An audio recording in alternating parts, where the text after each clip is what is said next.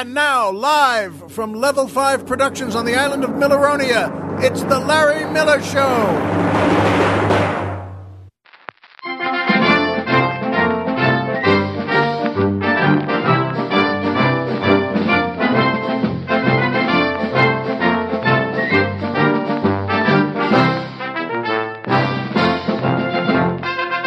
Good evening, Mr. and Mrs. America, and everyone who really understands daylight savings time.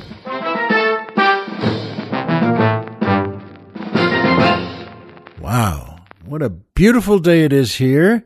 And by the way, we're back on the mainland. We are not on Milleronia today, and I always miss Milleronia when I'm not there, and so does Colonel Jeff, and so do our doggies who are here in the studio with us. And well, my wife is actually out back because we have a pool and someone is making a bid on it to fix the pool. That's all that need be said. Fix. Yes, you know, when you have something like a pool, you really only have to say, we have to fix the pool. It doesn't really matter what's wrong with it in Southern California, where there are, as you know, plenty of earthquakes and plenty of slightly rusty rebars that get popped out of the concrete. And in any case, all is well, and it's a beautiful day here, and which always means so much to me and to the Colonel as well, and to the doggies as well, as they laid themselves down here on the studio floor, which they enjoy doing.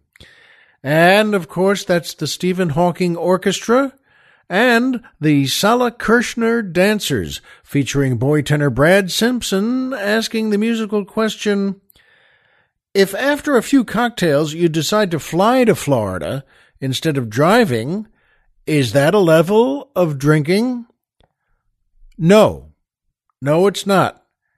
It's a level of adulthood, which has nothing to do, in many ways, with drinking. Good question, Brad. But, see, there are 5 levels of drinking, and getting drunk to the 5th level is not helped by doing something responsible, which is an adulthood thing to do, which is, well, instead of packing into a car at your college in Western Massachusetts to drive to Florida, which I did twice, not making it twice, by the way, and but if by doing that, you know what? That fun is not helped by doing something responsible, as I just said. And here's the proof, okay? 50 years after you take the flight, you will not be telling that story to your grandchildren, will you? And that's because it's not an adventure story anymore. Though you can tell that story to them, and then we decided not to drive. We took a flight, and they'll check their watches and go watch TV, and that's the truth of it. But Grandpa will be famous for packing into a 4-door Chevy and driving to Florida. And that's the truth of that. Good question, Brad. But if after a few cocktails you decide to fly to Florida instead of driving, is that a level of drinking? No, pal. No. It's a level of adulthood. And we want adventure and fame, don't we? I know you do too, Brad. And I know all of you guys do. That's right. In fact, go for the adventure in life. Go for making a stand and being, well, adventurous, as Stephen Hawking did, for instance. And he just passed away, and he was 76 years old when he passed on. And boy, oh boy, I mean, a lot of folks have said in their commentaries on the internet all over it, and it's true that he might be one of the greatest scientists we've ever had here on Earth. He's English. He was English. And, well, what a head and what a heart this man had, with all the things that went wrong with him physically, and to which he never said, I give up, by the way. Stephen Hawking, quite a fella. God bless you and your adventures now in the next life. And I mentioned Sala Kirshner as well. Speaking of someone who really stood up in life and just passed away, she was 94 years old. And Sala was in 7 different concentration camps in World War II in Germany and Poland. And her family, well, they were a Jewish family, and that was not popular to be in the concentration camps. That's what got you there in the first place. And you know what, though? How do you like this lady? She kept a diary of all her years, and this is 5 years total that she was in these camps, 7 different concentration camps, and it was a box of all these things that she wrote and saved, and a box of all these things that she painted and saved. And she took that with her, that box, when she came to America, when she came to the United States, and she didn't show it to anyone. She was afraid that after all she'd been through, that her family here in America, the ones that she wound up having, would be punished for that somehow if anyone knew and discovered what she had. And she was wrong. That in 1990 it was, roughly, that she became known and became interviewed and became, well, the heroine she is. And she wound up showing her daughter where she hid this and what it was, because, and she was right again, because, you know, you don't want to just have that thing sitting in a house hidden if no one knows where it is. So she showed her daughter, and Sala Kirshner just passed away at age 94. And you never know in life, folks, what a stance she took, what heroism she showed, and what a life she led. And I think that's one of those lives, by the way, where God's going to give her a chance to say, by the way, want to see some of the fellas who murdered the rest of your family there? And she'll probably say, you know, I would. And after a while, so he'll take her where they are, which is not a happy place. And after a while, she said, you know what? If you don't mind, I'd just as soon go back up and sit down on a cloud somewhere. So in any case, folks, those are two people worth mentioning. That means a lot to me, and it means a lot to Colonel Jeff. And by PayPal. That's right. PayPal is still one of the greatest companies we have in the world and in America. And PayPal, you know what? Folks, if you work with them, sometimes you feel like you're saving the world yourself. And who knows, maybe you are. So if you enjoy my show, and why wouldn't you? And you would like to send a few bucks here to help out, and why wouldn't you? Well, you can do it all through PayPal. And instead of saying donate, this is what I feel. Instead of donate or pay what you like or join the Platinum Committee, I always like to say, buy us some drinks. That's a good way to show it. That there are different levels, as we've just mentioned, levels 1 through 5, all the way up to... We're driving to Florida!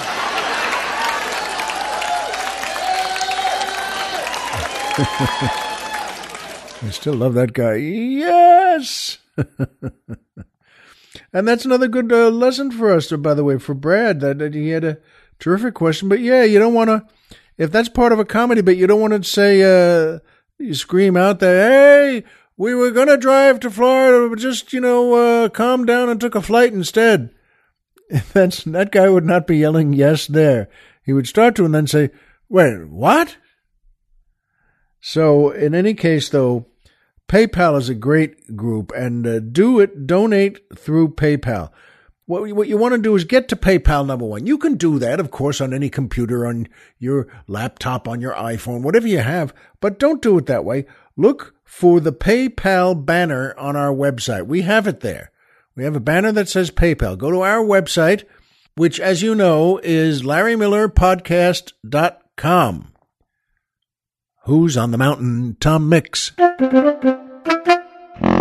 Oh, I'm sorry. I should have had the fish. And you know what, though? That's a great way to do it. We'll get you to PayPal. Just click the banner there and go take a nap in your lazy boy chair. Every little bit helps us keep the old leg lamp lit here, and thank you, folks. It means a lot. And also thank you to everyone who's contributed already and has just been talked into it. Thank you, folks. It really means a lot. And that brings me to my favorite part of the show, the joke of the week.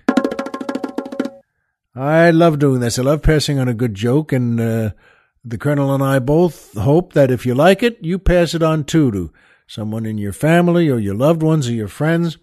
And we both got a kick out of this one. We think it's pretty good. There's a popular bar, and sitting at a table alone, and it's very well attended, all sorts of different kinds of people. And sitting at one of the tables alone is an elderly Jewish man, and he's got the rabbi's beard and the black coat and the black hat, and he's got everything, and he's sitting there just not doing anything, not bothering anyone, just sitting there. And a skinhead comes into the bar. They haven't had any of those. But the skinhead comes in, and he looks around, and he checks the crowd out, and he checks the bar out. Then he sees this old rabbi sitting there, and he thinks to himself that, what in the world is that guy doing? You know what? I'll take care of him. I'm going to show him what's happening, really. And so this guy, the skinhead, just spreads his legs in the middle of the bar there and shouts out as loud as he can, "Hey, I'm going to buy a drink for everyone in this bar. On me." And he points at the rabbi and says, "Except him." And the bartender, gives everybody a drink, and that skinhead is happy now. He said, "I must have put him in his place." And he turns and looks at him again, and the guy's just sitting there smiling. The old man and the skinhead is, what is he? Just smiling? I do that, and he's smiling, and he says, "All right," and he screams again. He stands there, "Bartender, I want you to give champagne to everyone in this bar except him." And he raised the stakes, and he does it again, and he says, "It's on me, all on me, except him." And he looks around now. I guess I showed him there. And he looks around, looks at the rabbi again. He's smiling even more. He's got a bigger smile, and the skinhead that's really getting under his skin, even for a skinhead. And you know what? He says, "Oh, this is too much now. I can't allow this. I can't take it." And now, again, he stands in the middle of the room, spreads his legs, and says, "Bartender, I'm going to buy a full cocktail of top shelf liquor for everyone in this bar, except him." And he points at the rabbi again, "Except him, except him." And now he looks over at the guy again. And now the guy's laughing. He's not just smiling, he's laughing. And this drives the skinhead nuts. And the skinhead walks over to the bartender, and he just says, "What's wrong with that guy? What, is he insane? He's driving me out of my mind. Is he crazy? Is he the one out of his mind? Why is he just laughing?" And the bartender says, "Oh, no, he's fine. He owns the place."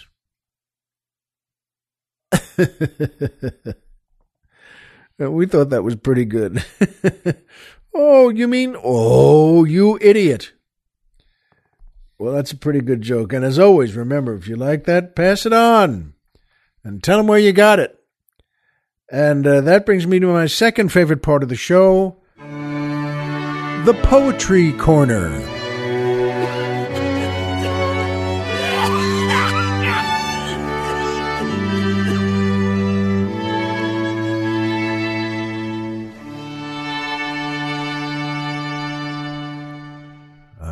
There's nothing like a string quartet before a poem.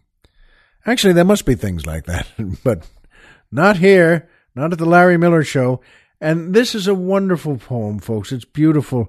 It's called A Prayer in Spring by the great Robert Frost, one of the most wonderful poets our country has ever produced. And he lived from 1874 to 1963. And, by the way, taught at Amherst College, where I went to school. And what a great poet. What a great thinker. What a great, Yankee poet. And this is a lovely one. I hope you like it. It's called A Prayer in Spring by Robert Frost. Oh, give us pleasure in the flowers today, and give us not to think so far away as the uncertain harvest. Keep us here, all simply in the springing of the year.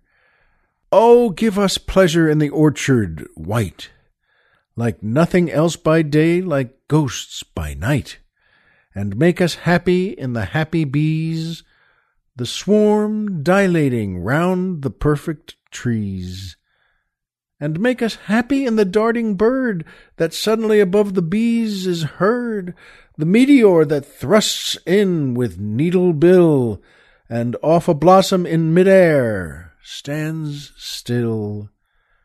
For this is love, and nothing else is love, the which it is reserved for God above, to sanctify to what far ends he will, but which it only needs that we fulfill.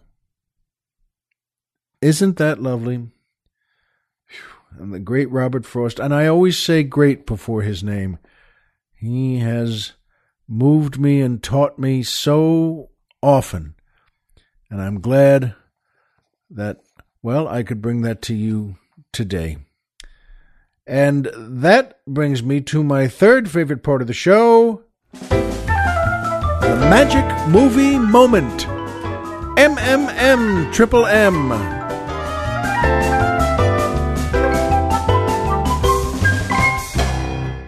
This is a great movie, folks. And, I guess like Robert Frost, but it is. It's from 1946, and it's called My Darling Clementine.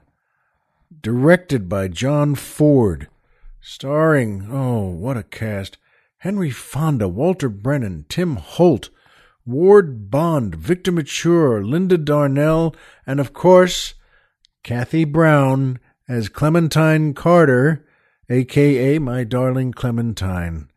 Well, you know what, folks? There are many wonderful Wyatt Earp movies made, and the Earp brothers, and the Shootout at the OK Corral. There are many, and they've been very, very good. Some have been terrific, and some you've seen, and maybe some you haven't. This is one you need to see. It's Henry Fonda as the great Wyatt Earp, and what a story! And it's called also My Darling Clementine because, Clementine is the woman he falls in love with. And she falls for him too, and he gets in. This is when he gets into the trouble and meets the Clantons as well. And that builds to, as you know, the Shootout at the OK Corral. Victor Mature, God bless him. By the way, he plays Doc Holliday, and what a great actor he was. I loved him. Linda Darnell playing Chihuahua, who is a saloon girl named Chihuahua. And she's gorgeous and a great actress. She always was. But boy, oh boy, Wyatt Earp was right in this. You take one look at Clementine and you would say, any man would say, she's the one for me. And the magic movie moment I like so much here. There are so many great moments in this movie and so many great scenes. Walter Brennan, and I keep saying great today, but he is, what an actor the great Walter Brennan was in so many ways, so many parts. And Walter, plays Old Man Clanton, the head of the Clanton boys. And his sons, Ike and the others are right around him, and they're trouble. And you know it the second you meet them and see them. And you know it, and I know it. And Henry Fonda and his brothers, and Ward Bond and Tim Holt, and as I said, Victor Mature, they have a cattle drive that they're making, and they left them out of town. They took a little break to go into town just for one night. And it doesn't go so well, as you can imagine. And Henry Fonda, we see, meets Walter Brennan and his sons, but neither knows who they are. And it's in a little, place, I think it's a restaurant, a bar, but it's, or a hotel, and it's just the Clanton boys, and headed by Walter Brennan, are mean people, and you see it on Walter's face. He's not kidding around. And they talk to Henry Fonda. And then, again, no one knows who the other one is. This is the night they meet. And you know what, folks? It reminds me of that. Sean Connery is the first James Bond, the greatest James Bond. And in the first movie, Dr. No, when in the opening scenes, he's in a casino and he's playing, not Baccarat or something.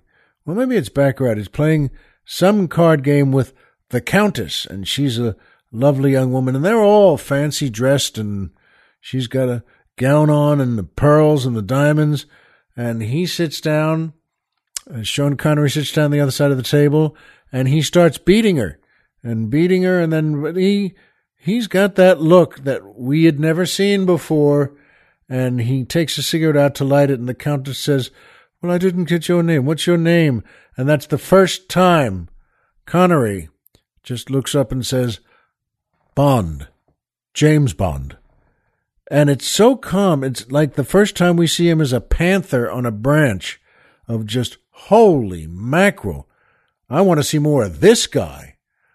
And that's the same now in My Darling Clementine with Henry Fonda.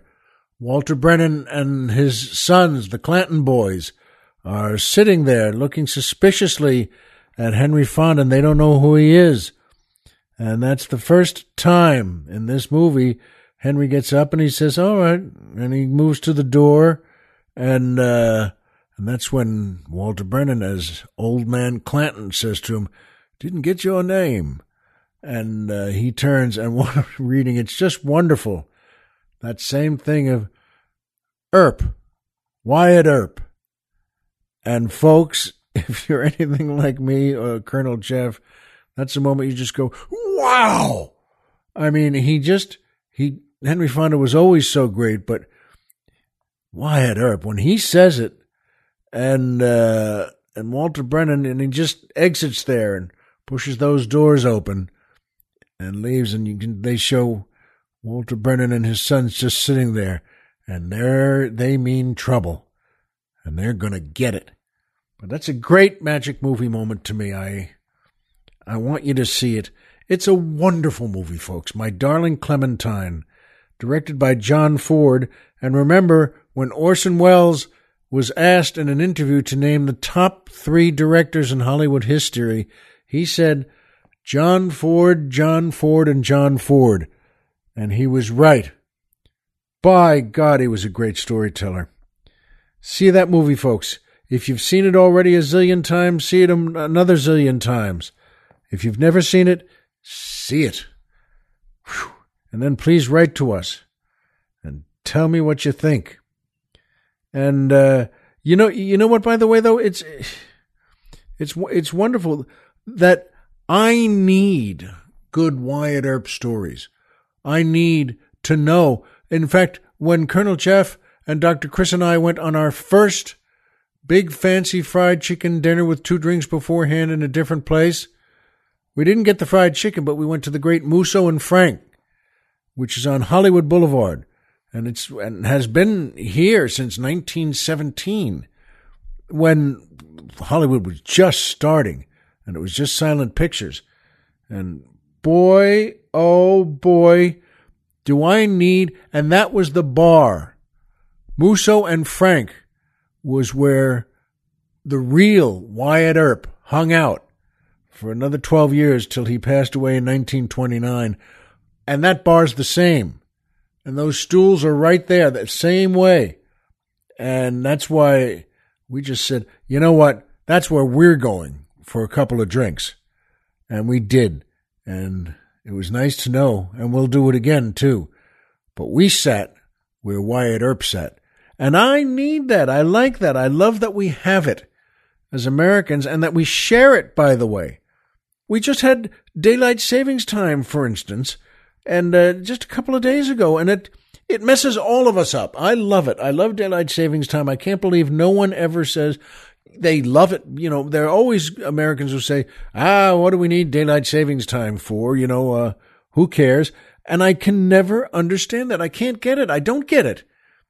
I think it's just fantastic that we all get together and change the time. I just can't believe you can just do that.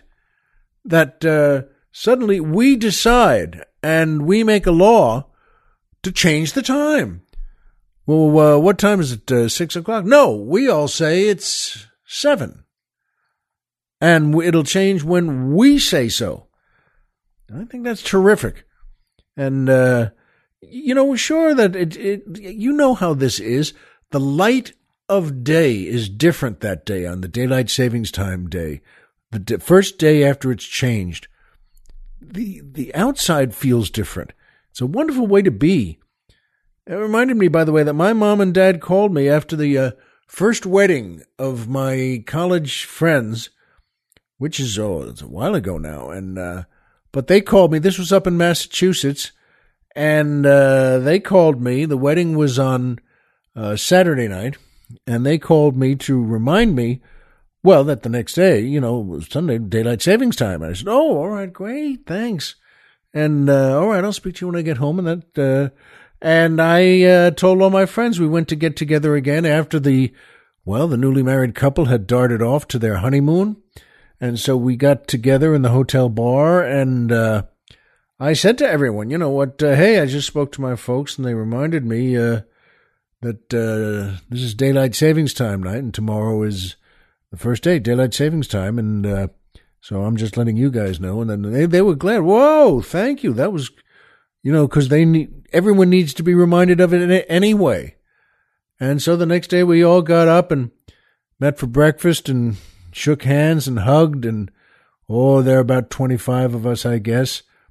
And it was nice, a first wedding. And we all headed out. Some guys, this was, as I said, in Massachusetts, some were driving to Boston to catch a plane. And some were, going by car to Albany and catch something there. And I was catching a train, by the way. I was going to get to, how did I go? The Boston train station there. And we all, changed our watches, and we were, ahead of things, and that made us very happy. And when I got to the train station, it was the first time I realized when I went up to get my ticket that the clerk said to me, this is not daylight savings time. You've made a mistake. That's next week. And not today. And I said, as you would say, wait, what? And I knew there were 25 friends from school off in different airports and rental car places just saying the same, wait, what? And so you can make little mistakes with daylight savings time, and nobody was going to insult my parents for missing it. Not to my face, anyway. And they, you know what? It's a wonderful day to be. And sure enough, something happened to me that was a little weird. It's fair enough to call this weird. That next day, Monday, the second day of daylight savings time, we were on the mainland, and I was back here at my house at Stately Miller Manor. And, I just, felt a little tired, and so I went into it's just me and my wife and the doggies in the house. And you know that one of my sons is in college and the other one is a Marine. And so I just went in, I was just tired. So it was, close to full nighttime. And folks, I slept through the night. I mean, I just kind of blinked myself awake at 10 to 7 in the morning on Tuesday morning. And I said, wow, how do you like that? And I had plenty to do Tuesday. And I thought, woo, wow. Whew. And that was a good night's sleep, too. And that was also weird dreams. I mean, they were vivid dreams. Not crazy. I was I was with a bunch of different women. I don't know about you, that's not weird to me. But I mean, in dreams, boy, how do you like that? And I got up, it was 10 to 7 now on Tuesday morning. And I thought, you know what? Well, time to get up. I got a little early start. And I went to make a pot of coffee. And I was going to sit down, as I always do. And I noticed I stuck my head in our bedroom, for me and my wife. And the lights were on in there. And she wasn't in the bed, and the covers were just all fluffed up. And I thought, wow, that's a little strange. All right, okay. And I went and made that pot of coffee and sat down. And as I put the coffee up, and it's in a pot, so it brews, I just strolled out back into the kitchen. I noticed I looked outside all the big windows there, and I thought, boy, it's a little strange day. It's stormy. It was cloudy and a little windy, and I thought, plus those are thick clouds. It wasn't the light of day. It was dark, and and I thought, boy, this is strange. This is that's a little frightening, actually, to be that crazy, to have the sky be that weird on a Tuesday morning at 7. And I, as the coffee was brewing again, I just wanted to check. The doggies were downstairs, I thought, where maybe my wife had gone to watch a little TV in her office there and just sometimes falls asleep on the couch there. So I went in there and stuck my head in, and she was up just fine, and I said, "Hi, you doing? You all right?" And she said, "Yeah," and the doggies were fine, and she said, "Yeah, I'm thinking of going upstairs and getting into bed, going to sleep." And I said, "All right, good, okay." And I darted back out to get a cup of coffee, and as I poured a cup of coffee, I started to go to sleep. It just struck me as a little odd because I looked out the windows again, folks. It was now dark. I mean, it was frightening to me. I didn't want to tell my wife because I didn't want her to think I was crazy or just afraid of everything. And I'm telling you, I looked out that window and it was now dark. I thought, what in the world? Is this some kind of Stephen King story? Or how could it be that dark? Now it was 7:30 in the morning. It's never been like that.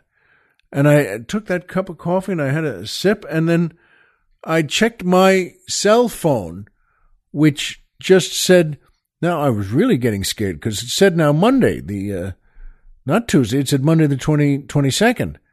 And I thought, well, this is a little weird.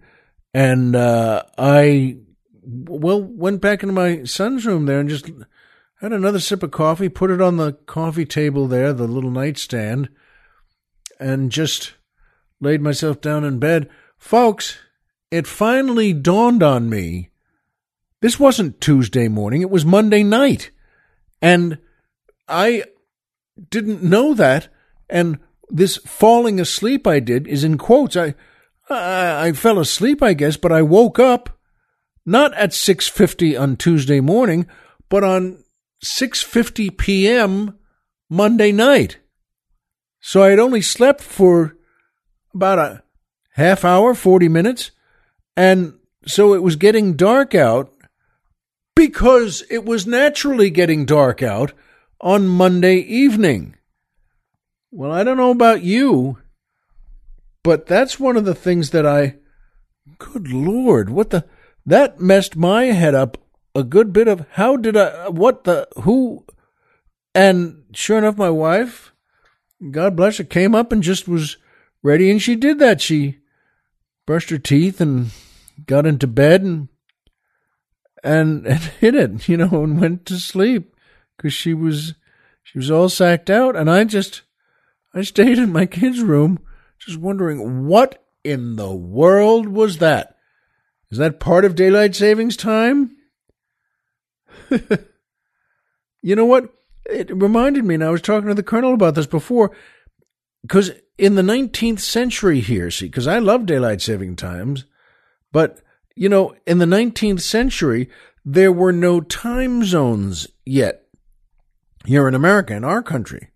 So every town and city in America had its own time. Now, I never quite knew that, but they just picked a time. The mayor and, a couple of people from the town there or the small city just picked a time.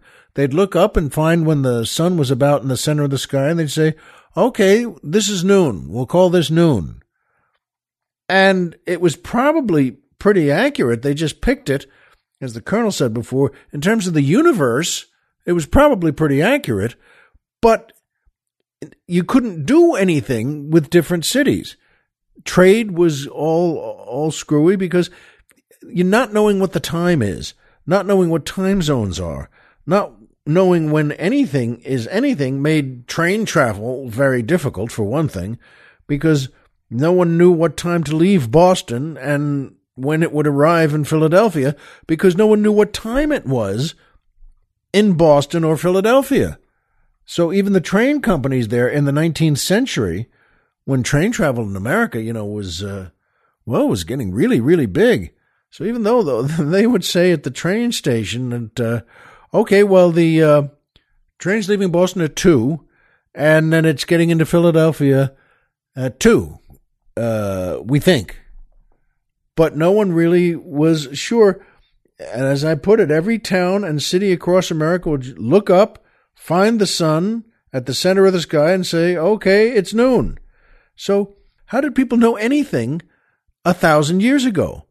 I just was wondering that, and before, as we were doing preparation for the show, I said, how did they even know? That's why trappers and skinners in our country used to say, well, in the 18th century, in the 19th century, they would say to each other, okay, I'll meet you in the spring. Because they meant that. That's when they would meet, in the spring. Why the spring? Because they could just say spring. They couldn't get there in the spring. Each one knew. Now, one might be 3 weeks early and one might be 3 weeks late, or more, or less. But they would meet, hi, Bob, hi, Jim. And they would meet and go get a big mug of beer or something and talk about how the trade was. But they met in the spring. And I love knowing that now. I love that we know more because we have daylight savings time. I love that we can, if we have half a brain, know how great daylight savings time is and what it's for. I don't even know what it's for. When people would say, well, it's because on farms, it lets them get the chickens laying eggs more. I don't know. Is that true? I have no idea. But I love that we have daylight savings time. I know that, and you know that, and you and I, as you know, we know the same things. Homer is Homer, and Pluto is a planet. So remember, folks, no matter what time it is, as always, if you walked out of bed today and had a job to go to and a house to come back to, and someone there who cares about you, folks, the game's over and you've won. And that's still the truest thing I know. Be well, no matter what time it is, and we'll see you here next time.